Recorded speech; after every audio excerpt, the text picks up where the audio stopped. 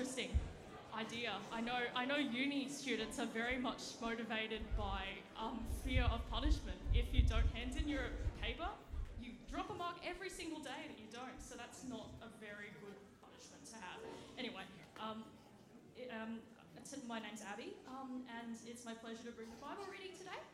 Today's Bible reading comes from Titus chapter 2, verses 11 to 14. And if you don't have a paper Bible and you would like a paper Bible, then please raise your hand and people will get to you.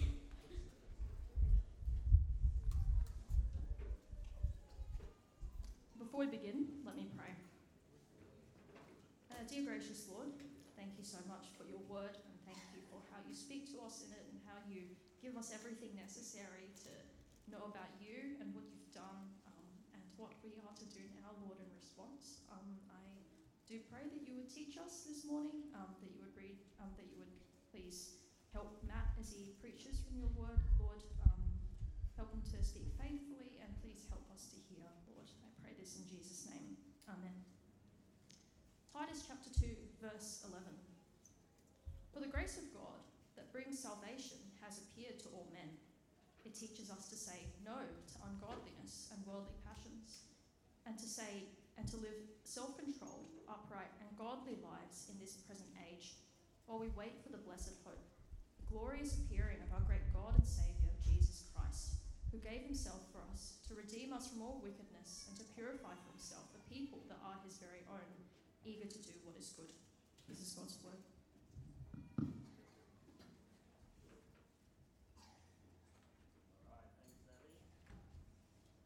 And good morning, everyone. Hey, it's good to be here this morning. My name's Matt, one of the pastors here at CPE. As Iggy mentioned, we're going to be kicking off our series on Philippians starting next week, and Philippians will cover most of the term. But this morning, so we've got, really it's a once-off sermon. Now there are times where here on a Sunday morning we might cover big chunks of the Bible. We did that in our Acts series. We were preaching maybe a chapter, maybe even 2, 3, 4 chapters at a time sometimes. But sometimes it can be just as beneficial to go real micro and actually just pick a few verses and to really unpack what those few verses have to say. And so that's what we're going to be doing this morning. We've got one of those little purple passages in the Bible from the book of Titus. And we're going to just really unpack those 4 verses that we had read out earlier for us. And it's going to be a short little passage there just about godliness, about what does it mean to grow in godliness. I mean, how many of us would say, hey, I wish that I was more patient, more loving, more in control of my own behaviours, less proud. You know that God wants you to be more godly. You know that God has standards as a holy God of what he might expect of you and of your life. And yet that process seems so hard. Sometimes it seems like you're taking a step forward followed by a step back.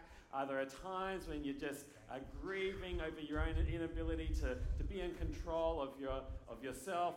There's times where you just feel like you're falling back into old habits. Sinful habits are so hard to dislodge.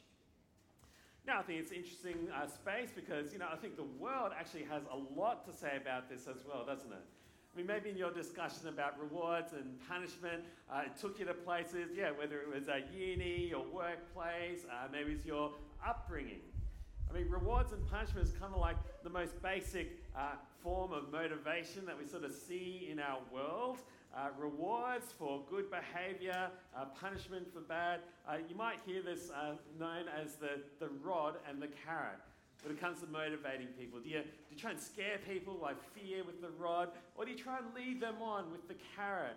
And I don't know about you, but in my conversation I had, we definitely were going, the carrot is a much nicer way to be motivated because, hey, offer someone money, food, dessert, screen time, star charts, whatever kind of system you might have had growing up, whatever system maybe you run in your family, chances are rewards are a part of that. But then what about the stick? I mean, punishments kind of work too, don't they? I mean, especially if you need a really quick response, just threaten some kind of punishment, whatever that might be. Fines, time out, physical punishment, whatever it might be, that kind of does motivate too, doesn't it? But as many parents know, and maybe as a parent you're feeling like this coming to the end of the school holidays, rewards and punishment only get you so far. It's quite limited really in how far it gets. It might kind of deal with kind of an immediate instance, and you know that there's a lever you can pull. You just offer a little bribe, or you threaten a little punishment, and that might get you kind of a part of the way there. But as every parent finds out eventually, that only goes so far. In fact, what's much more telling is to try and ask, well, what's actually going on the deeper level in our hearts, or in our kids' hearts, or in our workplaces? Because actually, there's much more going on than just kind of wanting to get good things or wanting to avoid bad things. In fact, there's so much more that's going on for every human heart when it comes to how we act, how we think, how we behave. In fact, those who've worked in the corporate world, you might hear this talked about in terms of extrinsic rewards and intrinsic rewards. Right? Some people, some systems, some workplaces, all about kind of, promotions, climbing the ladder, getting good stuff. But other ones, a lot of studies have been done that actually the intrinsic rewards, the things that you do because, you think that they're good and you're motivated to do them, that's where the real value is, when someone is intrinsically motivated. So friends, it's difficult to train the attitudes and behaviours of any human being, and it's the sort of stuff that parents and corporations and governments would all love to know the secret to be able to train a human being. And as Christians, I think we know that actually we want to grow, we want to be trained, we want to actually be motivated and live in a way that honours God. But the sad truth is that even a lot of Christians might kind of go, and a lot of people think that Christianity is ultimately do good things to go to heaven or avoid bad things so you don't go to hell. But I want to say this morning that that's actually not the Christian life. That's moralism. That's moralism, right? Moralism, do good things to get good things, do bad things and get bad things. But friends, moralism doesn't save you. Moralism tends to turn you into a harsh and judgmental, patronizing kind of person. You find you're driven yourself or drive others by guilt and shame and fear. Or it leads to cover-ups, covering up our sin because, facing our failure seems so much harder. So what we're going to do this morning, we're going to spend some time looking at these 4 verses from the book of Titus because it really gives us the heart and the crux of what is it that drives the Christian life. It's a really short passage, but it's so packed to the brim with good, theological truth and practical help for our lives that it's really worth really unpacking this slowly. So if you've got that part of the Bible open, keep that open. Titus chapter 2, verses 11 to 14. Now, the quick background to the letter is that Titus, he's one of the guys that Paul sent to go around and help to establish new churches. All of last term we looked at Acts and how Paul travelled around. He started planting his churches in all these towns. And after all those churches got established, he started needing to appoint elders to look after those churches and pastors and things to grow those churches.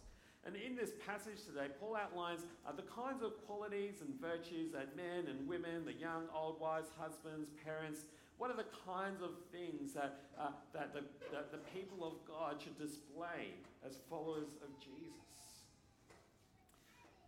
But here's the thing. Paul says the secret to godliness is not a secret at all. In fact, if you're a Christian, you've already experienced something of the secret to godliness. And the answer, he says, the answer is grace. The answer is grace. Grace is this thing that trains us to live godly lives. So let's have a look at it. Here's the passage up there. I'll just highlight different sections as we go through. Verse 11, for the grace of God has appeared that offers salvation to all people. So we're actually just going to stop there and just kind of pick apart that little phrase there. This grace of God appears, bringing salvation for all people. Now, if you think about it, it's sort of a weird phrase in the way that in which you talk about the grace of God. The grace is a characteristic of God. It's an attribute of God, right? It's something abstract like love or hate or patience. Grace, it simply means undeserved favour. Right? It's something that describes our God. He is generous. He gives good things to those who don't deserve it. So how is it that grace can appear? That grace appears? Well, it's sort of like the way in which, I might say to my wife, well, I love my wife, but if I never actually do something, if I never appear and come and actually put that into action as a loving husband, well, I'm not sure I can fully back that claim. And so what you got to ask yourself, well, where is it that you see God's graciousness most concretely? And you see that, of course, in Jesus. That God has made his grace to appear for all people. And when Jesus comes as the manifestation of God's grace, he comes offering salvation for all people. Now, this might be kind of an obvious starting point. And again, if you're Christian, you kind of understand something of that. We're saved not because of our good works, but because God poured his grace out to us by sending his son to die for us. And yet, this is a really unique and important starting point. Every other religion, every other philosophy in the world, there's none that starts with this concept of grace. You see, you either start down this kind of really moralistic route that, you do things to avoid punishment, you do things to avoid karma, to avoid, being reincarnated as something that you'd rather not be. Or, it's kind of, in our modern day talk, we might kind of talk about this sort of self-soothing therapy kind of talk, Oh, you're so special. You're perfect. You're worth it. You just go and you do you and everything will be okay. And so in a sort of funny way, it sort of glosses over the fact that maybe you have faults and maybe you've done things wrong, but if you can just soothe yourself and be affirming of yourself enough, that'll really be the thing that will grow and motivate you. But friends, the Christian has a much more unique way of growing and developing and motivating. You see, grace doesn't deny your failures, your sin, the dark side of who you are. See, if grace is all about the fact that God acknowledges your sin, acknowledges, yes, there are good parts to you and bad parts to you, but God accepts you on the basis that Jesus pays for our sin. And that's actually really powerful because actually it doesn't leave you wallowing in guilt and shame in the way that kind of moralism tends to just drive that into you, because God has saved you from that. You see, Paul explains that a little bit more in verse 14. He says, well, he, Jesus Christ, who gave himself for us to redeem us from all wickedness. See, it means that you don't need to hide your sin. You don't need to deny your sin. You don't need to be afraid of guilt or punishment or shame, because we know that we are saved by grace. Now again, I know I'm labouring this point, and this is probably something that's so fundamental to you if you've been Christian for a long time, but actually I think we have too small a view of grace. We don't recognise how revolutionary it is, that actually our total sense of worth and dignity can be based on the fact that God gives us his grace. We don't have to earn it. We don't have to kind of gloss over our failures. But actually, God, by saving us, actually helps us to confront sin, to deal with it, and to actually help us make progress. You see, the grace that saves us is also the grace that trains us, continues to grow us. So we're going to start with this question. What is it that grace is training us to do? Well, that's the next verse, verse 12. Grace, teaches us to say no to ungodliness and worldly passions, and to live self-controlled, upright, and godly lives in this present age. Now, most of us here are probably reading the NIV translation of the Bible. Now, that little word there for the way that grace teaches us is actually far too weak a word. It's far too weak a word. If you've got an ESV or some other translations actually use the word grace trains us. right? And I actually like that a bit better because it's a much more active kind of thing, right? It's not like it's just a teacher that kind of teaches you some content that you can just kind of absorb and it'll change your life. No, grace is actually continually there training us, right? You think of your sports trainer, your coach, or someone who's there constantly kind of working, helping you, encouraging you, giving you all the tools that you need to continue growing. That's the kind of picture that we have here.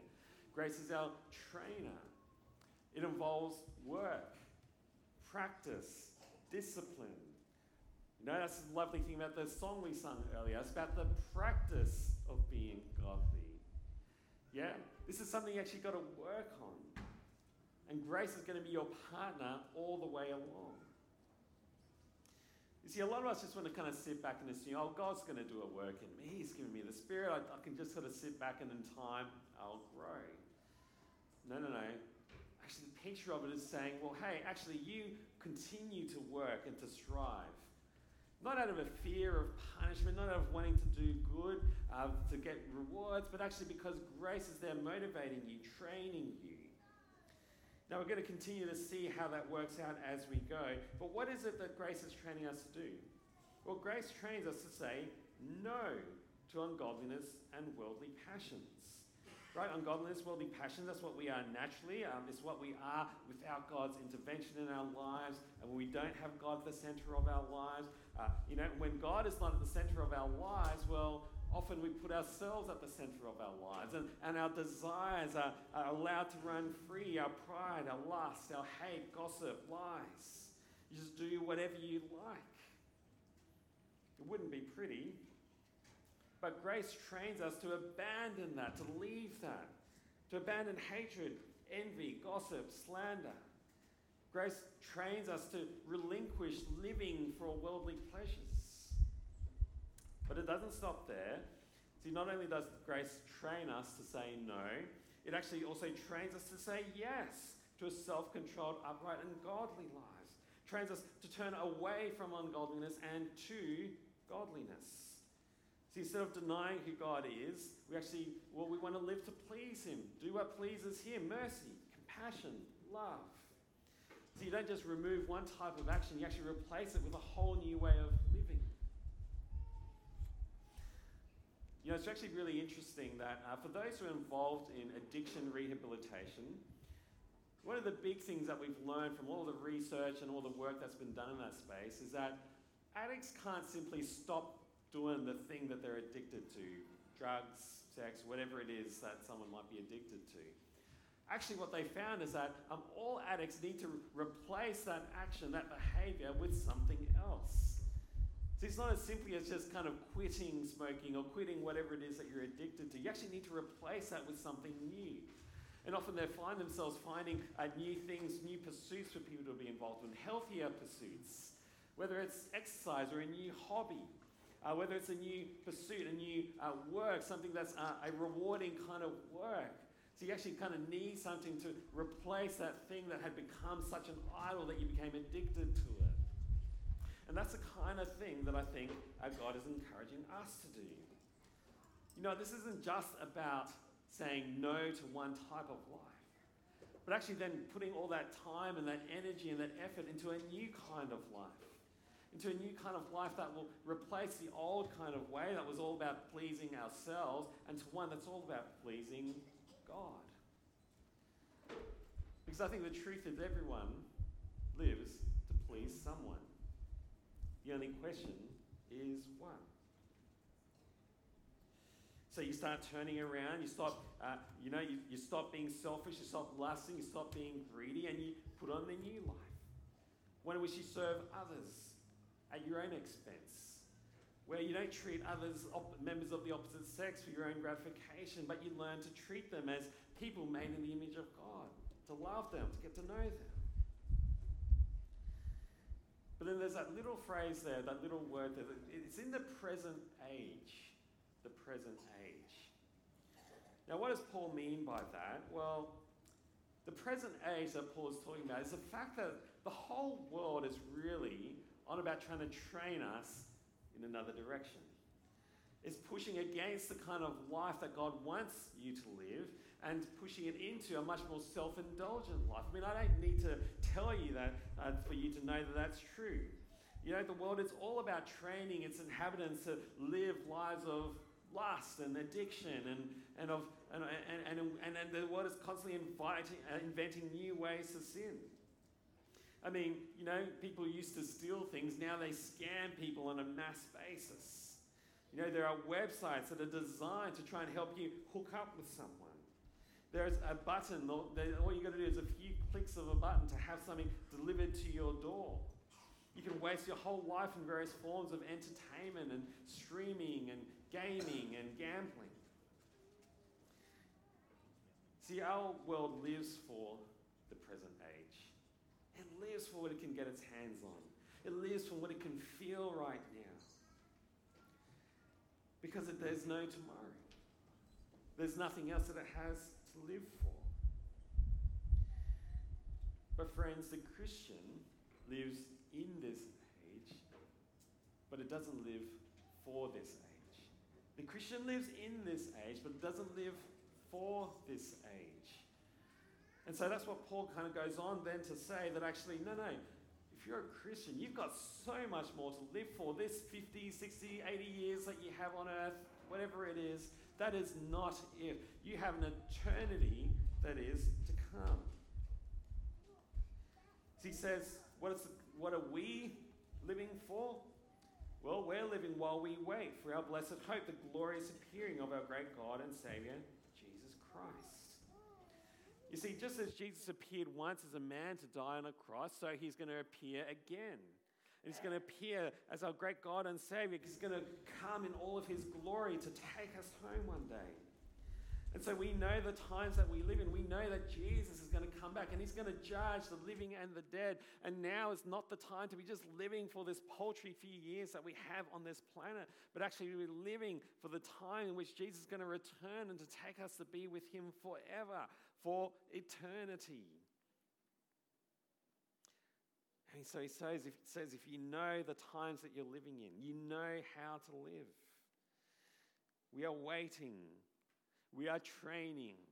We are getting ready in preparation for eternity with Christ. Now, I really love the game of cricket. Okay, I'm not sure how many other people out there are real lovers of cricket these days, particularly because, you know, some of the games go for 5 days and they still end up in a draw. Yeah, I know cricket can be a bit like that. But what I love about cricket, and I'm sorry, I couldn't actually think of any other sport that kind of does this as well, but one of the best things about cricket is that cricket goes through all these phases, right? And you've got to know which phase of the game that you're in to know how you're supposed to be playing. See, often at the very start of a test match, when the game's just opening up, usually the ball's swinging all over the place, and you have these two guys batting called the openers. Now, their goal at that point is not to score as many runs as they can, it's just to survive, right? The goal is just to survive for those first few hours in the day, and then as the day warms up and the pitch dries out, then you can start going on the attack and starting to score some runs. And then there's other times in the match where maybe you are just defending because, well, maybe you are just playing for that draw now because your team can no longer win the match. And so you just spend hours and hours just kind of defending and blocking the ball. And that's really interesting, okay, for us cricket tragics, all right? We find that really, really interesting. You see, in order to know how you're supposed to be playing, you've got to know the kind of times. Where's this match at? There's no point coming in trying to blast as many runs as you can and then to get out cheaply when actually the team really needed you to stay in there and hang in there as long as possible. But so it is with us. So it is with us. You need to know the kind of age that you live in. And the kind of age that we're living in is not the age of just kind of trying to satisfy and gratify our own desires. We're not drawn to the same pleasure-seeking or materialism that our world is obsessed with. Now, friends, you're waiting. You're preparing for Jesus' return. And when he returns, how will he find you? Will your life be just characterized by chasing clothes and cars, condos? Will you be enslaved to your own worldly passions? Or will he find you fighting hard, training hard to live godly, upright, self-controlled kind of life? See, that's how we should live while we wait. Because the master of the wedding feast will come, and he says that how he finds you will be a big determinant of the kind of life that you're living. And if the kind of life you're living is one that you're trusting Jesus and following Jesus, that means training and being ready for when he returns. So friends, that's what he's training. That's part of why we're to live the kind of life that we're supposed to live. But Paul goes on and actually gives us a little bit more motivation. Because what does he say about that Jesus? Where he says he was the one who gave himself for us to redeem us from all wickedness. Now that little word redeem is the idea of having a payment made for your freedom, right? It's usually the payment made that frees slaves, for example, from their slavery. The Christian idea is the redemption that actually, it's that payment that actually pays for the penalty of sin that is due us and for our lives. And so you see that Jesus has given of himself to actually redeem us, to free us from our wickedness, to free us from the penalty of our sin. How can you possibly go back to the thing from which you were saved? I remember back when I was working as a doctor that one of the interesting things that you would see a lot in medicine is you see people who come in to get various treatments for things. Just imagine, put yourself in the shoes of a patient who's just been diagnosed with lung cancer, right? And the doctor tells you, well, hey, it's still small. We've got a chance to catch this. We're going to get in there. We're going to cut that thing out. We're going to resect that cancer. So you go into surgery and you have the surgery. You have that cut out. You go through all the chemotherapy and the radiotherapy that you need, and at great expense both to yourself and your own health, your family, but also to the public health system. You get to the end of that process, and the surgeon says, you're now free of cancer. You're spotless, you're clean. I think we got there early enough.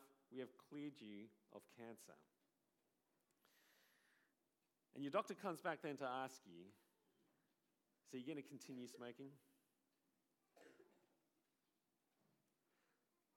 See what a kick in the teeth that would be to kind of go and return back to the life that got you into this hole in the first place. Now, smoking actually is very addictive and it's hard to quit, and it's going to be a long process and it might take you some time to do that. But I reckon you have all the motivation you need to be able to do that, wouldn't you? You can't return back to the thing from which you were saved, especially having gone through all that you've been through, especially having been given a new lease of life on a cancer that is otherwise absolutely deadly. And that's the way it is with the Christian life. See, grace has saved us from our wickedness, redeemed us, given us that new life. What else has it done? Well, Jesus gave himself to purify for himself a people that are his very own, eager to do what is good. See, having shown us our sin, having saved us and redeemed us from our sin, Jesus gives us a new purpose to live for. You are redeemed. You are bought with Jesus' blood. You no longer belong to you. You belong to Jesus. And he has purposed you for a new thing in mind. He's given a new thing to live for. And he's given you a new training program with a new trainer. And that trainer is grace. I kind of think of God as like this master craftsman. He's kind of taken just a pile of junk and leftover bits and pieces. But he's put those pieces together and he's crafted something that is beautiful, that is a work of art, that's meant to display his own goodness and his grace to you by showing you how much your life has changed. Now, the gospel and the New Testament never says that you're going to be perfect. You're always a work in progress. But with grace training and doing that work in you, doing it from the deep level about who you are, what you're living for, who you're living to please, that actually as that work happens, that new life's going to look different.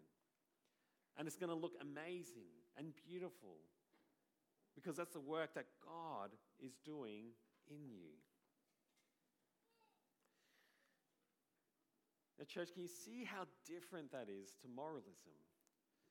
Can you see how much more powerful that is than just rewards and punishment and trying to get to heaven or to avoid hell? Jesus is actually saying, hey, I saved you, I redeemed you. I have made you new, and I'm producing something that is incredible and beautiful in you and through you that will not just bless you, but even bless those around you. Actually, if you go back and read the whole chapter of Titus, it is all about parents and husbands and wives, about young people and old people, about what it means when God has done that work in your life, that godliness would flow out from you to the people around you, that you would bless those around you, that you won't be someone who takes from others, who frustrates others, who makes others, who stirs problems and issues up in your relationship, but actually seeks to solve them, to grow them, to love people, to serve others. And that over time, you'll see that effect. You're never going to be perfect at this. We've all got our sin. We've all got our things that we've got to work on. But when that grace is doing its work, its deep work in us and through us, it will produce a life that looks radically different to what came before. You see, friends, the Christian life is one of grace-centeredness, of Christ-centeredness. Grace isn't moralism. Jesus is the one, he actually takes the rod for us. He has taken that punishment for us, and he has given us all that is his. And that's going to do that work in us down to the deep level of who we are, what we live for, who we're seeking to please. That grace should turn us from fear and guilt and shame from driving us and living out of the thankfulness, living out of the grace that has done that deep work in us. See, friends, the grace that saves us is the thing that continues to work in us and through us. I'll come to this slide in a second.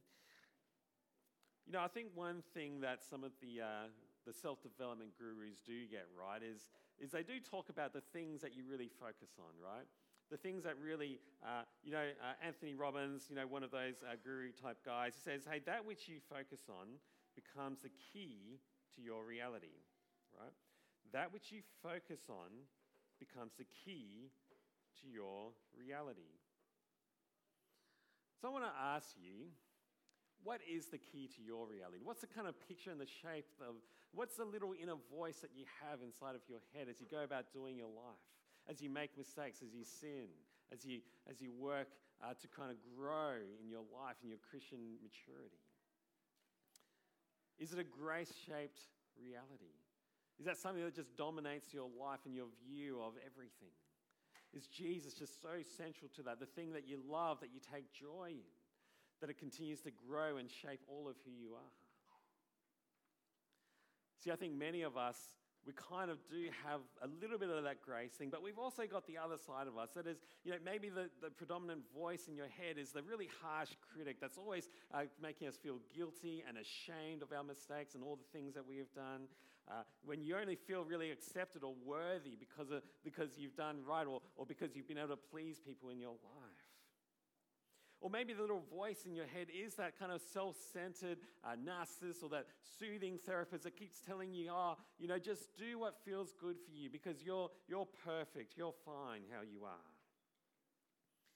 Or friends, is it the voice of God that's speaking to you, that's saying, I redeemed you, I have saved you, I have paid for your sin. You have no more need to feel guilty or ashamed because of what I have done. And I am making you new to be what I want you to be. See, friends, if that voice is there reminding you that Jesus has freed you, he has given a new purpose and a bright future, well, friends, you have everything that you need to grow in your godliness. See, friends, in these short verses, we've seen the way that grace works and changes and shapes us in our lives. So I want to ask, is that your reality? Is that the message that is so part of your being, in your bones, that continues to drive you? Is there stuff in your life that you just need to refocus because you're just distracted by the world and all the things of this present age kind of keep drawing you away from being able to spend time with God and to be able to rejoice in the grace that he has shown you? Is there things that you can do to kind of bring that to memory? To stick it up on your monitor, on your dashboard, the kind of thing that just keeps it front and center for you in your life. See, maybe God is putting his finger on some part of your life that you know you need to change. But where are you going to go to for the resources for that? It's not going to be out of guilt, shame. It's going to come out of grace, isn't it? So I did want to finish with you with a great little quote. It's from a guy called John Newton. He wrote the hymn Amazing Grace. He knows a thing or two about grace. And it's a great little quote that just talks about the reality of life that's not quite where we'd like to be, but a life that is lived and shaped by grace. He says this, I am not what I ought to be. Ah, how imperfect and deficient. I am not what I wish to be. I abhor what is evil, and I would cleave to what is good. I'm not what I hope to be. Soon shall I put off mortality, and with mortality all sin and imperfection.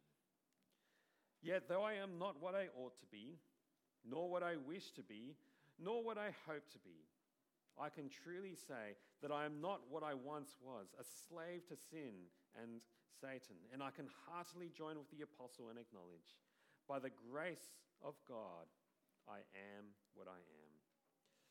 Hey, church, why don't I pray for us that grace would be the thing that's working deeply in our lives now. Let's pray. Father God, we do want to thank you for these comforting words here in Titus. Lord, we are comforted by your grace and your redemption that you have poured out to us in Christ. Lord, without him, we are lost. We are given over to just living for our daily and worldly pleasures. But Father, you did not leave us there. You sent your Son to die for us, to redeem us, but then also to change us, to shape us, to give us new things to live for, to replace the old life with the new. And Father, for all of us, for those areas in our lives in which we know that we are falling short of what it means to follow you, Lord, we pray that we might continue to apply grace to that we would stop beating ourselves up in guilt and shame, but turn to the cross, running to you as our loving Father, and then working alongside, being trained by the grace that you have given us to put on the new life.